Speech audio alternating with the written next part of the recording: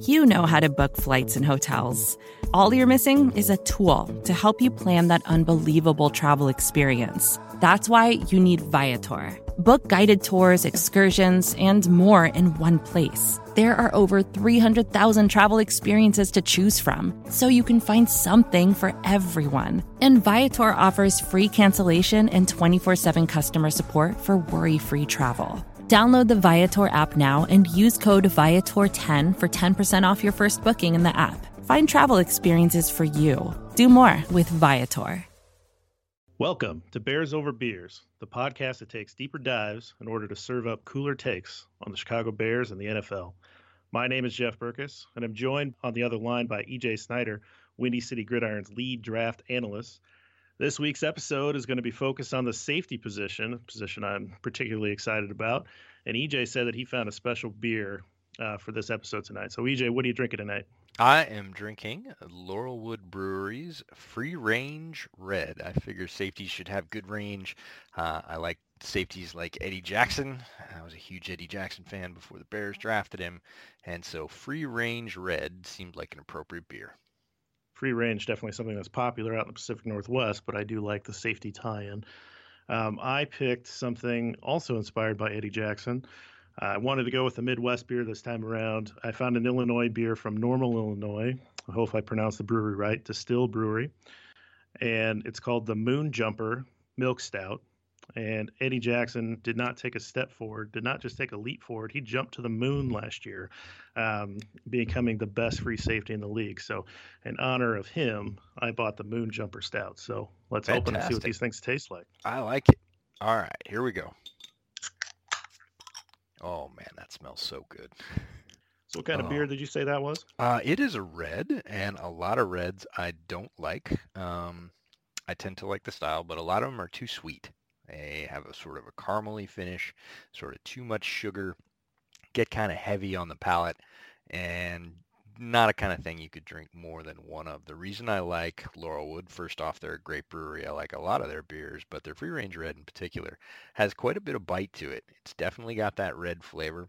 It's not an IPA, but it doesn't have that sort of overly sweet, caramely mouthfeel to it. You can drink 2 or 3 of them. They're crisp. You can even drink it when it's hot, which isn't really common for that style. Great beer, great brewery. Love a lot of things they make, so happy to support them on the pod. Nice. This is first time I've had anything from this particular brewery. This is a milk stout. First tastes good. Definitely pretty sweet. So kind of like what you're saying with the red beers, sometimes you get into these milk stouts, almost like dessert stouts, and you're really only going to drink one of them, but it is kind of a nice little into a day, not too hot at 6.1% alcohol. So you're starting your day off with milk stout? Well, I suppose you could. I usually end it with a stout. But there you go. All right. Before we really get started, I wanted to thank everybody who downloaded, listened to, and commented on episode 1. We had tremendous response. Can't thank you all enough for supporting the pod. We're just starting this up, getting it going, and keep the comments coming. Tell your fellow Bears and Beers fans about the show. It was great. Everybody loved episode 1, and or at least everybody we heard from. Hey, if you hate it, tell us too. We're big boys. We can handle it. But great response. Spread the word. A lot of folks are enjoying the content, and we're enjoying putting it out. So thanks to everybody who's making it happen. Yeah, it's very cool, and thrilled that they let us do another one of these. Hopefully we keep getting good response. We can keep going. Like we said, we're focusing on safety today. I just love the safety position. I've been just really wanting a good safety ever since Mike Brown's career was cut short. And one of the things I wanted to start off the show with is, traditionally we've thought about free safety and strong safety as two very different positions. Free safety definitely being the guy that roams in the back, helps out the passing game more than anything, and the strong safety comes down into the box and helps out that run game.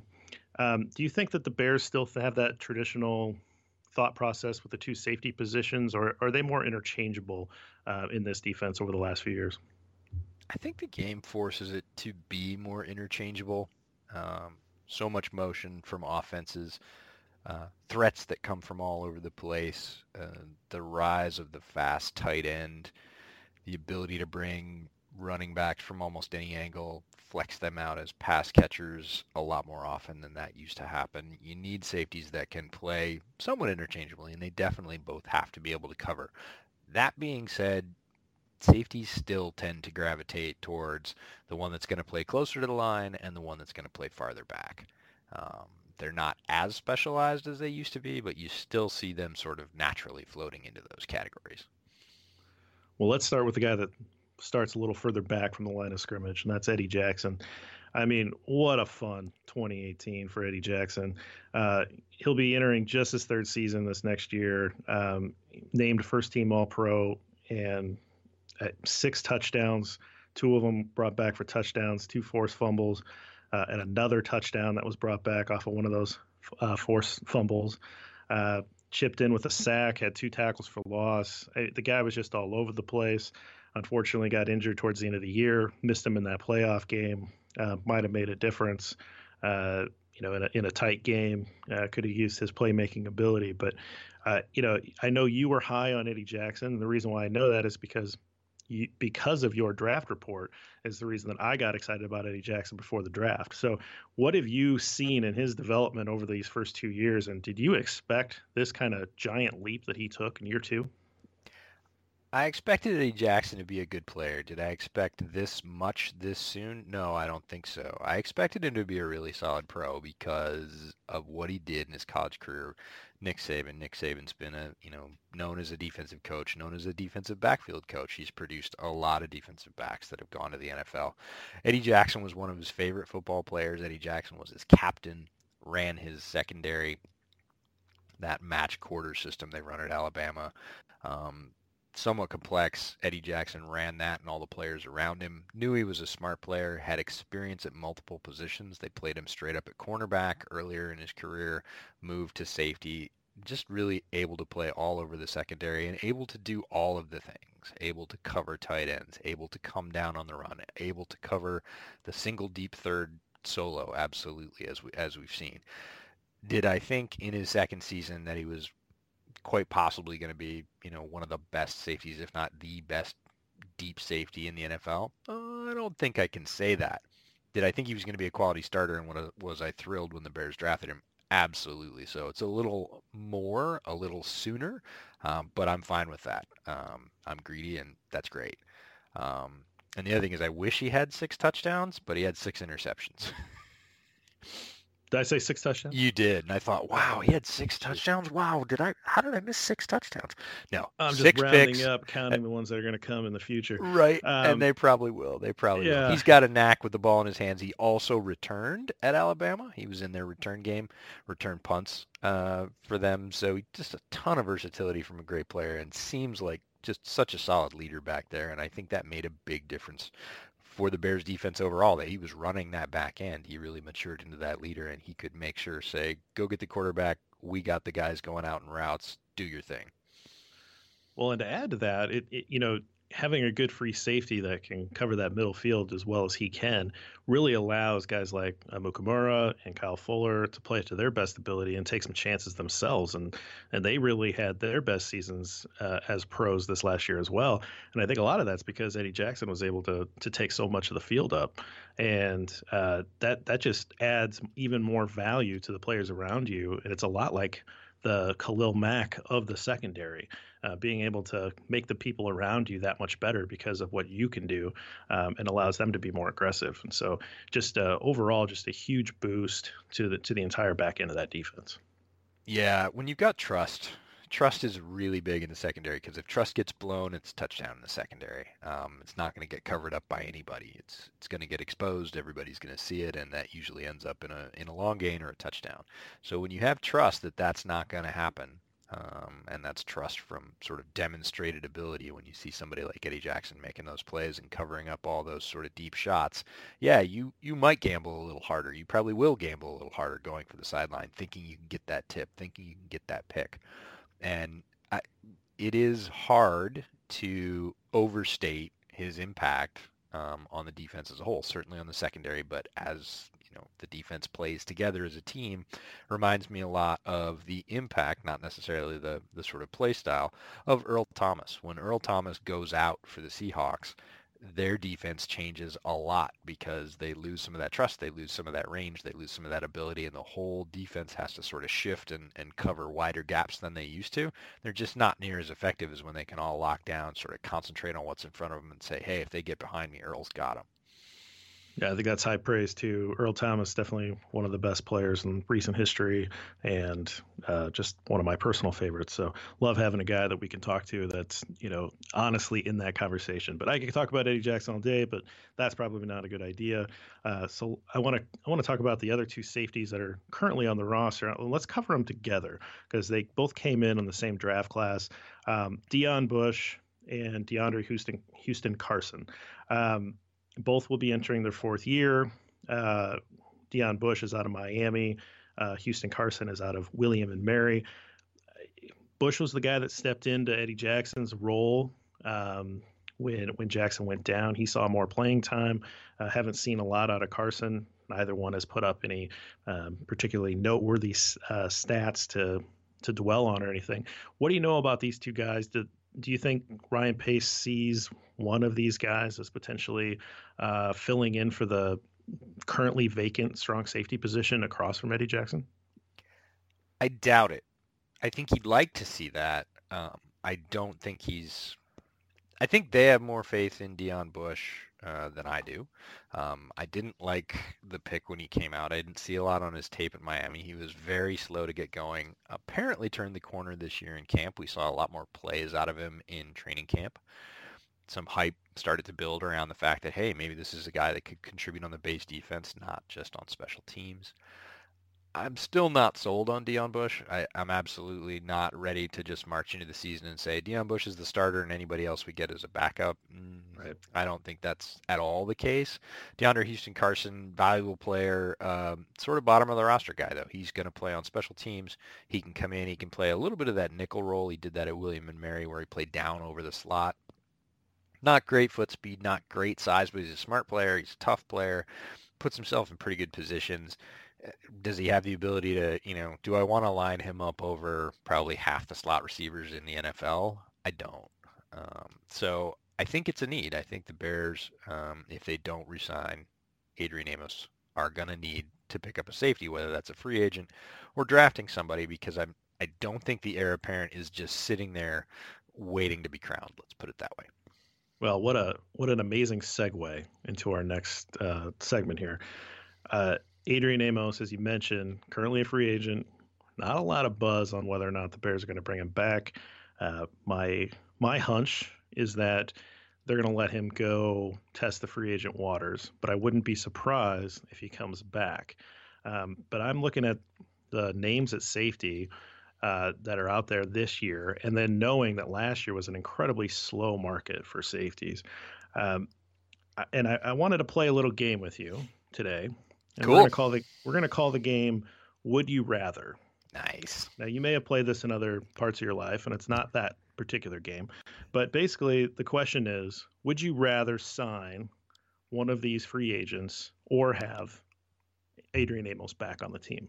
So all of these guys are going to be compared against what we know in Adrian Amos. So okay, the first guy, guy, compare him against the actual Adrian Amos or like the Pro Football Focus rating for Adrian Amos, because that's gonna skew my results. I think we're going to have to go with the real version and not the what are the Pro Football Focus guys looking at Adrian Amos. Now I like Amos. I think he's a solid player. I've kind of described him as the equivalent of a running back who gets what's blocked. He's always in position. He's a smart player, but he's not making a lot of big plays on his own. Yep. So that's kind of where I have him slotted. I don't know if you have a similar. I do, for the most part. I like Amos. I thought he was a good pick out of Penn State. Certainly a good value where we got him. And he has improved as well. It's not just Eddie Jackson progressing. Amos has gotten better. I make fun of him for his PFF rating because I think it's a little higher than what we actually see on the field. But I think what we see on the field is quite solid. Like you said, he takes what's there. He's a very physical player. He's certainly gotten smarter about his angles. He's always been a very solid tackler. Not a great cover guy, but not completely inept in that range either. He's going to struggle against the fastest players on the field and the ones that make the sharpest cuts, but he can hold his own in coverage. So I would not be upset to see him back. The only reason I would be upset to see him back is if they decide to back up the Brinks truck and pay him a ton of money because there's a bidding war. If there's a bidding war, I wish him well, and I hope he gets, the best chance in his new opportunity. Absolutely. And so let's play the game. Would you rather? I'll name the guy, and you tell me, would you rather have this guy or Adrian Amos, and give me a reason. The first guy is a guy that I know you like, Landon Collins. Oh, yeah, this one's really easy. I'll take Collins in a heartbeat. Collins is a better player. He's more well-rounded. He was actually Eddie Jackson's predecessor, if you want to think of it. They did play a little bit together. They did overlap together, but his predecessor at Alabama, Landon Collins, a great sort of two-way player, plays the pass very well. Excellent against the run, great range, very smart player. Yeah, I would absolutely take Landon Collins. The problem is everybody knows that. He's had some great seasons for the Giants, and he's not going to be cheap either. He's probably going to pull down more than Amos. So just straight up, not talking about money, yeah, I'll take Landon Collins. In reality, it's probably going to cost more to sign than Amos, so let's think about how much we're going to have to wrap up, because when Eddie Jackson comes up for his contract, I want money going there. I don't want him leaving Chicago. So if it's this or that. But in this game, would I rather? Absolutely, I'd rather Landon Collins.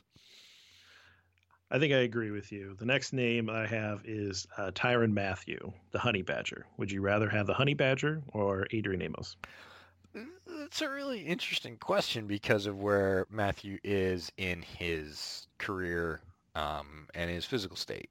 He's definitely dropped off from his Honey Badger status when he came into the league. He's a great player, plays hard, plays smart. I like all of that. I'm not sure that he's got the range, so he's probably not that much different than Amos. Maybe even a little less physically capable than Amos now. So you're getting kind of the same thing with a bigger name. You might get a discounted rate because of that, but I'm going to say push. Interesting. Either or. Well, he's definitely going to come with a higher price tag.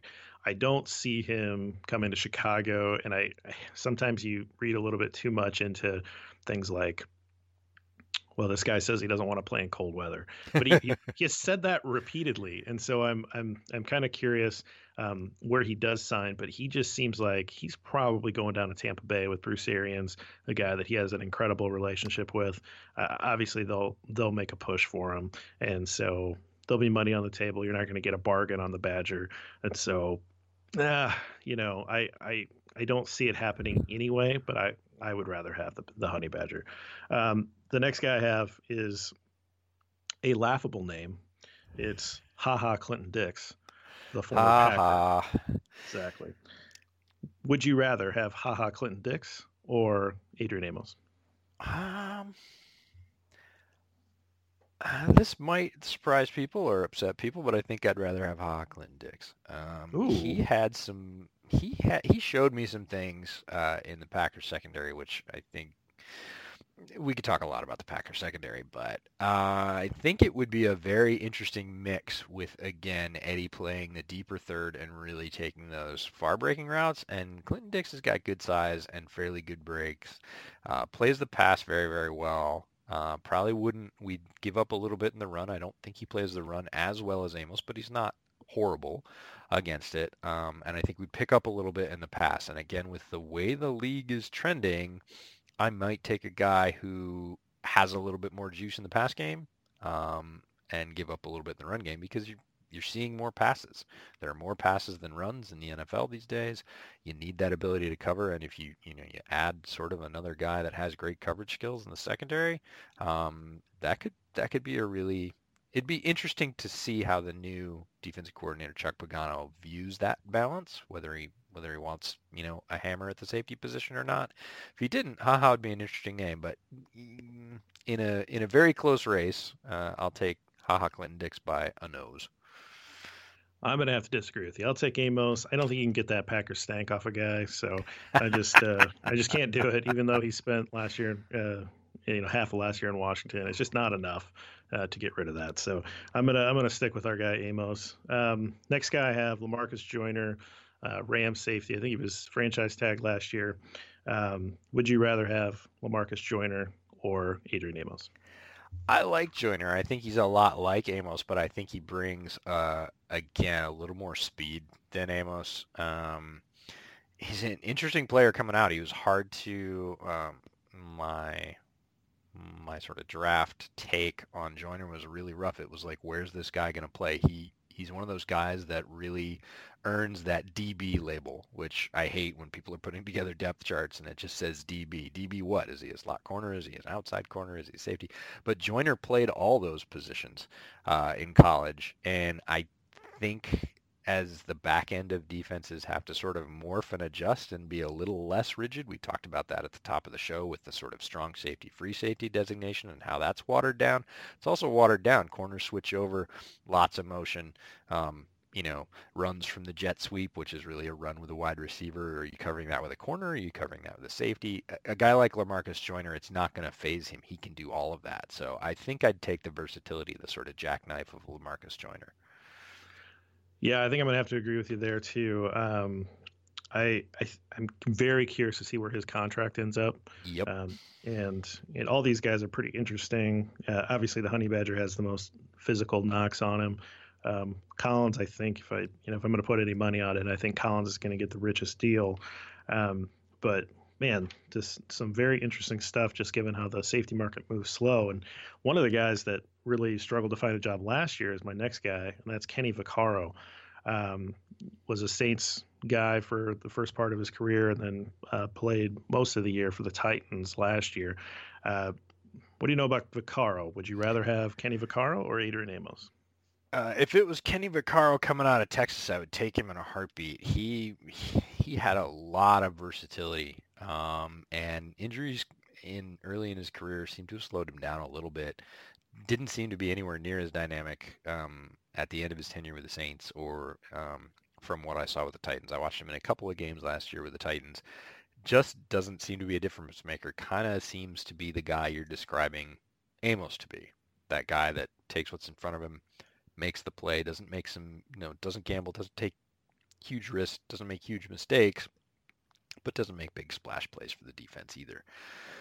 So I think a bigger name, it'd be interesting. It is interesting whether or not decision makers have caught up with that and whether or not they're going to pay him a lot of money because he was Kenny Vaccaro, first round pick, or whether they're saying, hey man, you've lost a step and we're going to pay you a little bit less. So I'm fascinated to see how the market develops, because last year was just really fascinating to me that a guy like Vaccaro and a guy we're going to talk about in just a second lasted as long as they did. They were well into the secondary and even sort of the tertiary, the third free agent market. They were still there, and you could get a really good value at that point.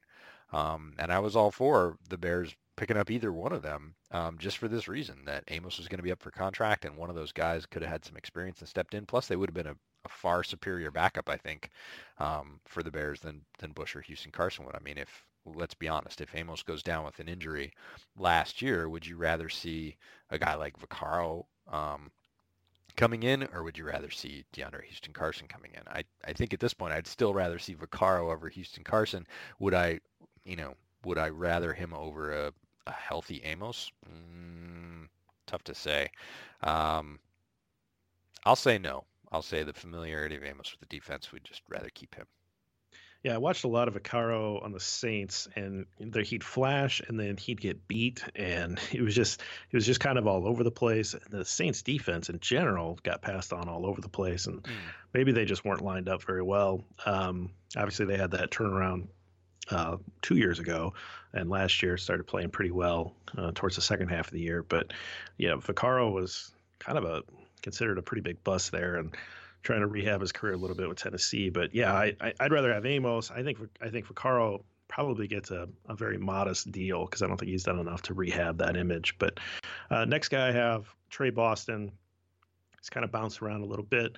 Definitely a guy with a lot of talent. I'm kind of curious about this guy because I think that you've mentioned that you like him. But Trey Boston, would you rather have Trey Boston or Adrian Amos? I think I would rather have Trey Boston. I like Trey Boston a lot coming out of North Carolina. He was very, very under the radar. Most people hadn't heard of him. He, lasted in the draft a lot longer than people thought he would. He, played very well with Carolina the first time he came up for free agency. Ended up going to the Chargers. I think he's a talented guy. I think he has a lot of the skills that Amos has. Obviously not as big a name, but lasted so long. I think you might get a better value. Like you said, he's bounced around, not as big a name. I think you could get a very similar safety experience out of Trey Boston that you could out of Adrian Amos, and you might get him for a better value. So I'll put that in Trey's corner and say I'd rather have Boston. Yeah, I think I'm with you. He's actually the name on the guys of potential bargains that I like the most. But I wanted to mention one more guy. This is another guy that stuck around for a long time after the Bengals surprisingly cut him. George Iloka. He signed with the Vikings last year, didn't play too much. Kind of curious about this guy, just to mention him since he's in the division. Would you rather George Iloka or Adrian Amos? I think this one's pretty easily in Amos's favor. Amos has more versatility. Aloka is a good player, but he's pretty limited. He's the guy that's going to play close to the line. Stronger, doesn't have great change of direction, can definitely get exposed in that quicker, smaller passing game. Doesn't have the speed to stay with people deep. So pretty limited defender, and I would rather have Amos because he greater versatility, and I think as good, frankly, at or near the line, but definitely a little bit more juice in the passing game. So we'll go Amos here. So that's Amos beats a couple of those guys, but for the most part, there are options out there if the Bears want to go after somebody in free agency. And given what the safety market did last year, there may be some bargains there, which to me leads me to believe that Amos might come back to a defense that he's familiar with and take a deal that both parties can be happy about. That's kind of what I predicted. I'll stick to it because why not? If I'm wrong, who cares? But I just you're gonna keep sending your votes even if they don't read them. No one's coming after me. So I think I like Amos, and I think that if he comes back on a deal that's team friendly, for lack of a better term, I'll be pretty happy with. I think he's a solid player, and right now we have 3-4 blue chip players on this defense. We don't need another blue chip player at strong safety. We just can't afford another one given the contracts that would be coming up and not a lot of cap room to begin with. So it's just from some perspective, there is some talent out there, and there's maybe some potential bargains as well. As we switch over to the draft, and I give you the controls of the car here for the draft analysis, I just got to say we got the combine starting here, and I've heard you and others say that the draft is kind of like Christmas. Is the combine kind of like when the toy catalog used to come out when you were a kid and you could see what was out there? Is that a fair analogy? Sort of. I don't think it's that exciting. I could tell you a story about Christmas toy catalogs. I was a big fan when I was a kid, and my mom gave it to me and said, okay, now you can pick, 3 things, and we'll get you one of them. And I said, okay. And she came back, probably several hours later. We used to actually switch off nights. My sister would get it for one night, and I would get it for the next night, and then my sister would get it for a night, and then I would get it for the next night. So anyway, she came back probably after one of those long sessions, and she said, what I see you have all these marks in the catalog. What's that about? I told you could have 3, and I said, okay, well, Mom, these 3 are this year, and these 3 are next year. And I had my Christmases mortgaged out for like 5 years, and I was probably 4 at the time. And she was like, okay, it's going to be that kid. So I don't think it's quite that exciting. I was a big fan of toy catalogs, but the combine's very interesting. It's a great event for a lot of reasons. We find out a lot of things about injury for sure. That's one of the biggest things that people sort of don't concentrate on. And then there are lots of sort of tiebreakers. I'm not one that says, oh, this guy was great at the combine, suddenly he's 2 rounds better as a player. But when you see things, when you either have groups of players that are really similar, whole bunch of wide receivers, you're trying to figure out what the separation is. Watching them run routes on the field against air is one thing, but watching those cuts and the concentration in their hands, but really those testing numbers come down, and do they match up to the tape? Things like 3-cone drills, change of direction for guys we were just talking about, for safeties, right? Can they get back and stay with a break? How fast are their feet? I don't really care how fast they are overall, unless they test out really slow. If they run a 4.740, I have some serious concerns. But if they run somewhere in the 4.5s and they have a really good either short shuttle or 3-cone drill, those are skills they're going to need in their job, right? So you can use all that information to kind of say, is this guy? We talked about this in our linebackers, inside linebackers episode 1. There's a couple of guys I want to see how they test, because looked like on film maybe they weren't great at one thing or another. I want to make sure that they are. I want to see that they have that physical potential. So that's what the combine is for me. It's interesting. It's fun. It's definitely when the off season really heats up for the NFL, which is great in general. There's a lot of, this is where the free agency talk really heats up. All the agents are there. All the teams are there. So it's a fascinating event, but it's not. I'm not a big fan of combine heroes in terms of, people huge risers or people blowing up the rankings. It is a good one when people do that, when people stand out to say, okay, I need to go back and look at the tape and see if that lines up with what they did on the field, because for me, that's the acid test.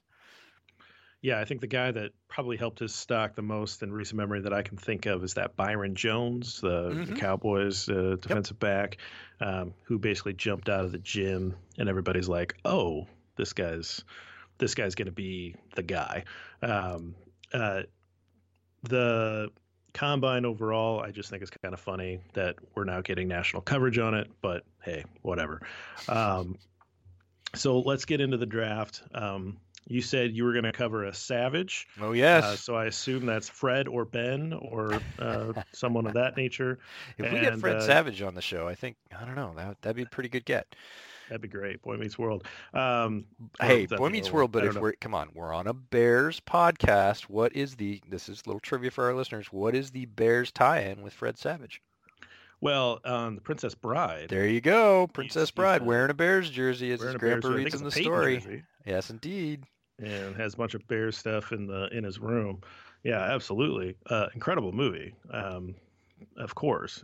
But yeah.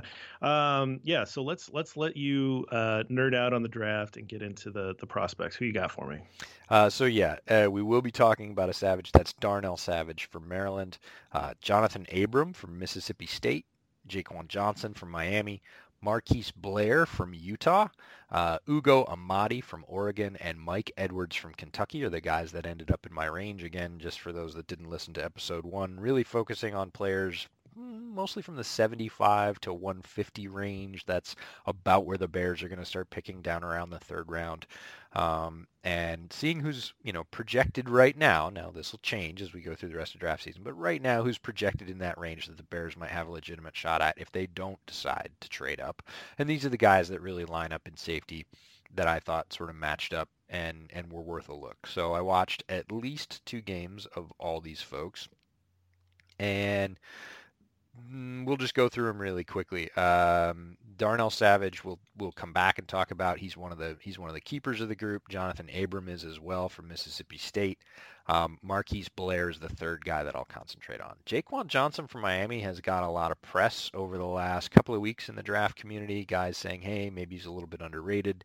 Didn't really show out at Miami, but shows some flashes, shows some traits that could develop with pro coaching. After watching his tape, I tend to agree with that. I think pro coaching might elevate his game, and he could turn into one of the pro contributors. Somebody reminds me of somebody like a LaMarcus Joyner who had some flashes but didn't really have consistency, got to the pros and really sort of showed his versatility. Jaquan Johnson, a little less versatility, but I think he might be a better pro than he was in college. Ugo Amadi from Oregon. He plays safety, but I think we're going to talk about him again if we do a slot corner episode, or if we're in cornerbacks and we're talking about folks that can play the slot CB position. That's where I think Ugo Amadi really belongs. He's there's a scouting term. We'll start talking about fun scouting terms. Pile sniffer. I like that. Yeah, it's one of my favorite scouting terms, and it's guys that always show up. Let me get it. Let me guess. Okay, go for it. Pile sniffer. I'm going to assume it's a guy that shows up around the pile to try to look like he's getting involved in the play. Absolutely, you nailed it. That's exactly what a pile sniffer is. I call this the end of frame guy or in the frame guy. A lot of coaches I know want to see all their players in the frame at the end, right? And it seems like he had a coach like that, maybe in high school or maybe his college coach. I'm not sure. He always looks like he's running to get up in the frame, but all he kind of does is put his hands down like he's warming them over the pile just to sort of keep people off his ankles. He doesn't really like touching people, and as a safety, I have a problem with that. So he's not a lot about contact. He will make some hits, but he is not a physical player. However, the best reps he had in the tape I watched, and we'll talk about this in another episode because I really think he's got some potential as a slot corner, are on little breaking routes where he makes amazing breaks on the ball and goes and dives and tips it away. He's a little bit on the smaller side, but he reminded me of a guy that I watched in college a while back, and that guy's name was Bryce Callahan. Now, in college, Bryce Callahan was not the polished, elite slot corner in the NFL that we see now. He's grown and changed. But in college, Ugo Amadi showed me some flashes that reminded me of a collegiate Bryce Callahan. So I think he's a guy that could grow into that role, but he's definitely not a safety, at least in my mind. And I just watched Mike Edwards from Kentucky, and Mike Edwards is another guy that has some great skills, and those skills are really blitzing off the edge and catching guys in the backfield on the run. That's what shows up on highlight tapes. And if you watch highlight tapes of Edwards, you'd say that guy's amazing. I want him on my team. But if you watch the whole game, there's some really sort of troubling bits in his game, and it's pretty easy to see why he's projected to go in the later rounds right now. So those are the guys we're not going to talk a lot about. We'll go back to Savage from Maryland, one of the first safeties I watched, and a very, very good player. He is 5'11", 199. He's a true senior, so a fourth-year senior. I watched him versus Temple in Texas. Very, very fast. Very decisive player, and when he makes a decision, he gets there in a hurry. That leads to some big TFLs on screens and flares that he sniffs out. Very solid run fill, does not share Amadi's disdain for contact, likes slapping into people. Pretty good solid tackler. Occasionally doesn't wrap. People will run through his tackles. It's not something that happens all the time, but he's not afraid of going up and laying a hat on a running back, jamming a tight end, smashing that route right at the line. He has no problem with that. He understands leverage really well. Things like pitch runs, he knows how to get that defender on his outside shoulder and really set the edge, keep the other arm free to make the tackle. Sorts through the trash very well. Good mental processor. If you watch some of his highlights, he's a missile. He really, again, it's that. Here's another scouting term for you. Click and close. What do you think click and close means? Well, I assume the click is the mental processing, and then the close is the ability to make a quick read and finish the play. Click and close is a little more specific than that. It's as you see that breaking route develop, your ability to stop your momentum, change direction, and really drive on the ball. And his click and close is excellent. It's a physical skill he's got. He is able to do it. I expect, going back to the combine, some very good change of direction test numbers out of him. You see it on tape. I would be very surprised if he doesn't run some good times, especially in the three-cone, things like that. Decent hands. He had a pick six versus Temple. Crazy makeup speed. Great top-end speed. I bet he runs a pretty good 40 time. Got burned on a Wildcat pass, but just effortlessly made up the difference to be in play on the pass breakup. Really, really good player. Not great size, but very dynamic, super fast, and again, not afraid of contact. Has a couple things where he we'll call them mental processing for now, but they're not big enough for me to be concerned. I think he can polish those things up. So he's probably tops on the board. I wouldn't be surprised if he gets picked before the Bears pick at the end of the third round, but if he's still there and they're looking for a safety, absolutely, I would take a look at him. I like it. Nate lives up to the last name. Oh, he certainly does. When he lights into some guys, he's just so crazy fast downhill against the run. Good solo tackler as well. Understands offenses. Not always common in a fourth-year senior, but understands, doesn't get fooled very often, understands plays like RPOs, knows his role, usually has his eyes on the ball, isn't running the wrong way on a fake, that kind of thing. So occasionally he oversells his own speed, gets a little shallow on the angle. Kind of a bad habit, but needs a little bit of angle work. But that's the kind of thing you can polish with coaching. So high on Darnell Savage. Would like to see him on the Bears. Think he absolutely could grow into a starter. Might not come right in because safety is notoriously complicated, especially for rookies. Right. A lot of responsibilities, but absolutely a guy after 1 or 2 years who we could see a jump out of and could be a solid defensive starter, I think, in the pros. So interested to see how he tests, but had great tape. Not so concerned about his testing. Kind of would take him without testing. Next guy we're going to talk about, Jonathan Abram. Saw him on a lot of preseason lists as a guy that was going to be sort of a preseason All-American, that sort of a thing. I can see why. Lines up as a classic, two safety, usually on the right side. Moves really well. Caught Benny Snell, if you know who Benny Snell is, a running back from Kentucky, from behind in one of the tapes I watched. So he's got speed. Again, not afraid of contact. One of my favorite qualities in a safety. Not afraid of the head-on run stop. Solid in pursuit. Good hit on Benny Snell. Benny Snell's got great contact balance, and he's a really stout running back. Abram had no problem in the game. I watched him versus Kentucky, really taking on Snell one-on-one in space. Usually drops to that strong safety role, so that would lead to replacing a guy like Amos, who tends to spend most of his time there. Can overrun things. Has a little bit of trouble setting the edge versus O-lineman, but that's not surprising given, safety's bulk or lack thereof. Occasionally will miss his gap. Gave up a long run to Snell. If somebody's watching that Kentucky game, they're going to get to the end and around the 7-minute mark. Snell had an amazing game. He had a 4-touchdown game, so it wasn't all Abram's fault. But he missed a couple where he could have shut down some of those longer runs. Also watched the Outback Bowl for him versus Iowa. He likes to chirp. Folks that like defensive backs that talk about how good they are would be fans of Abram. Sheds an offensive line block early in that game and lets the offensive lineman from Iowa know about it. Another guy that comes down hard against the run and can make the TFL and does make some decent sacks off the edge. Good blitzer off the edge. Picked up a half sack in that Iowa game. Everybody's talking about Hawkinson as the first tight end off the board. Iowa tight end, very, very talented guy. Abram was matched up with Hawkinson quite a bit in this game, and he made him look silly a couple of times. He tossed him on his face a couple of times. If you were looking for a great Hawkinson game, the one versus Mississippi State is not going to be it, because in the early half, Abram has his way with Hawkinson, which is pretty fun.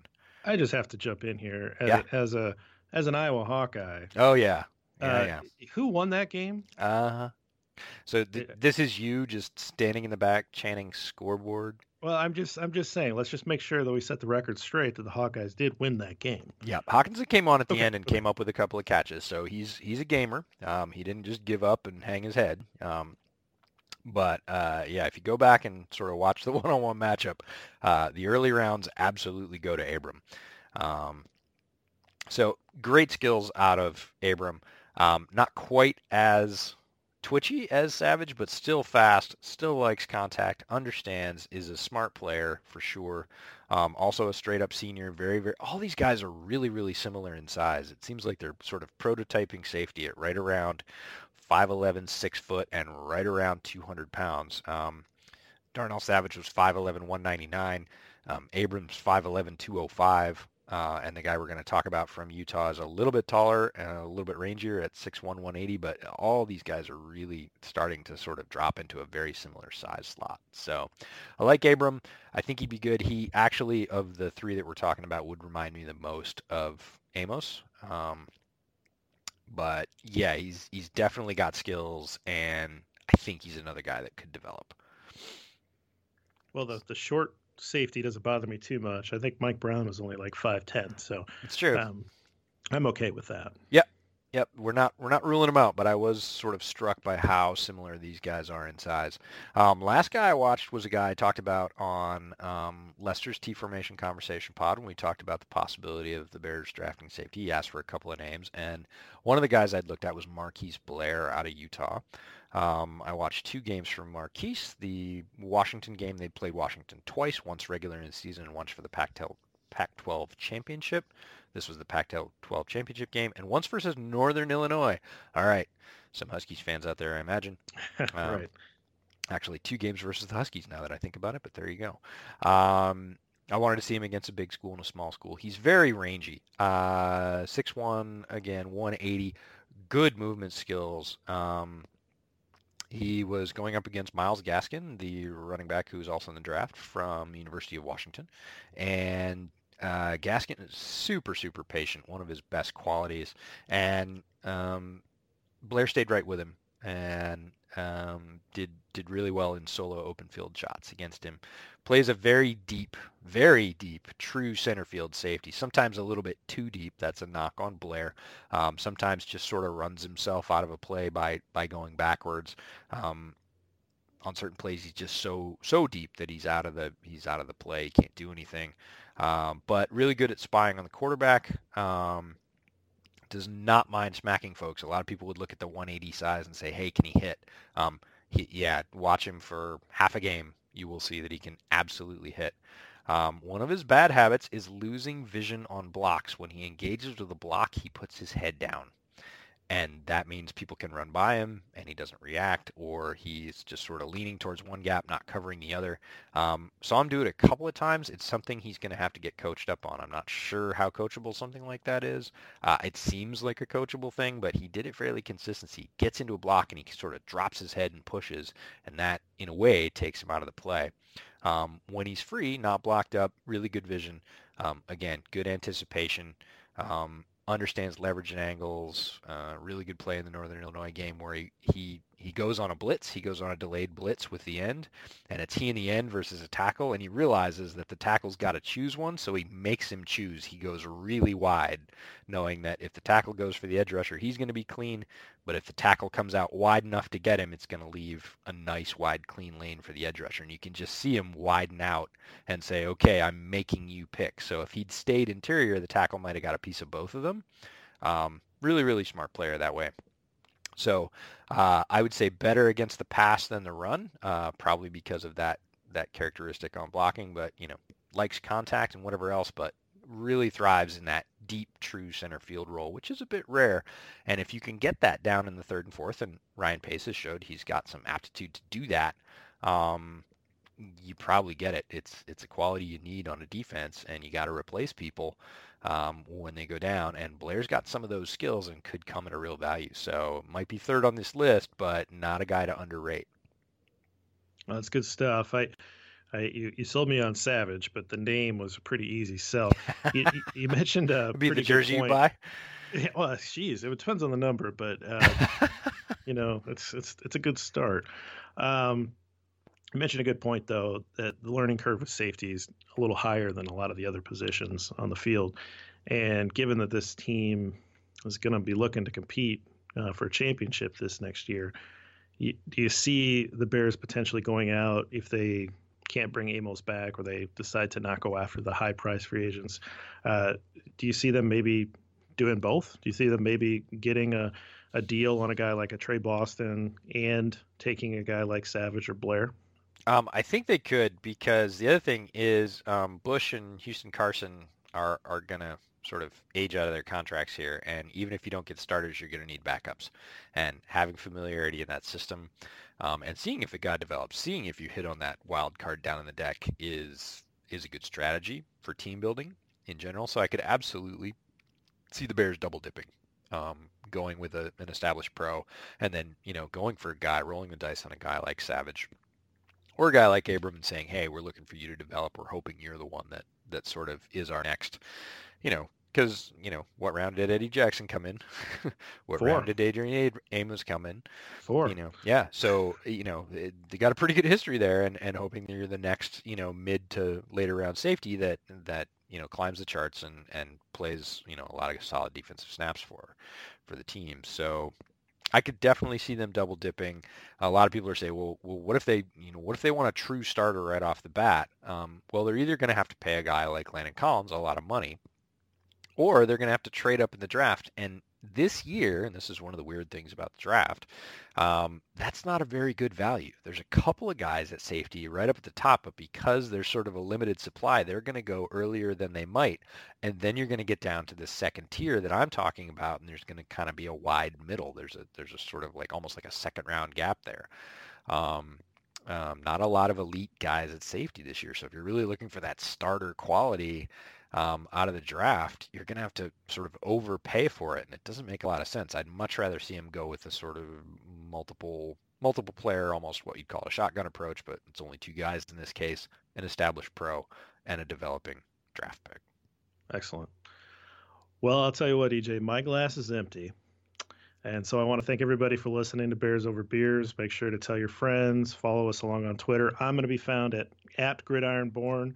EJ's handle is @TheDraftsmanFB. So want to thank everybody again for listening, and go ahead and follow the podcast on Twitter.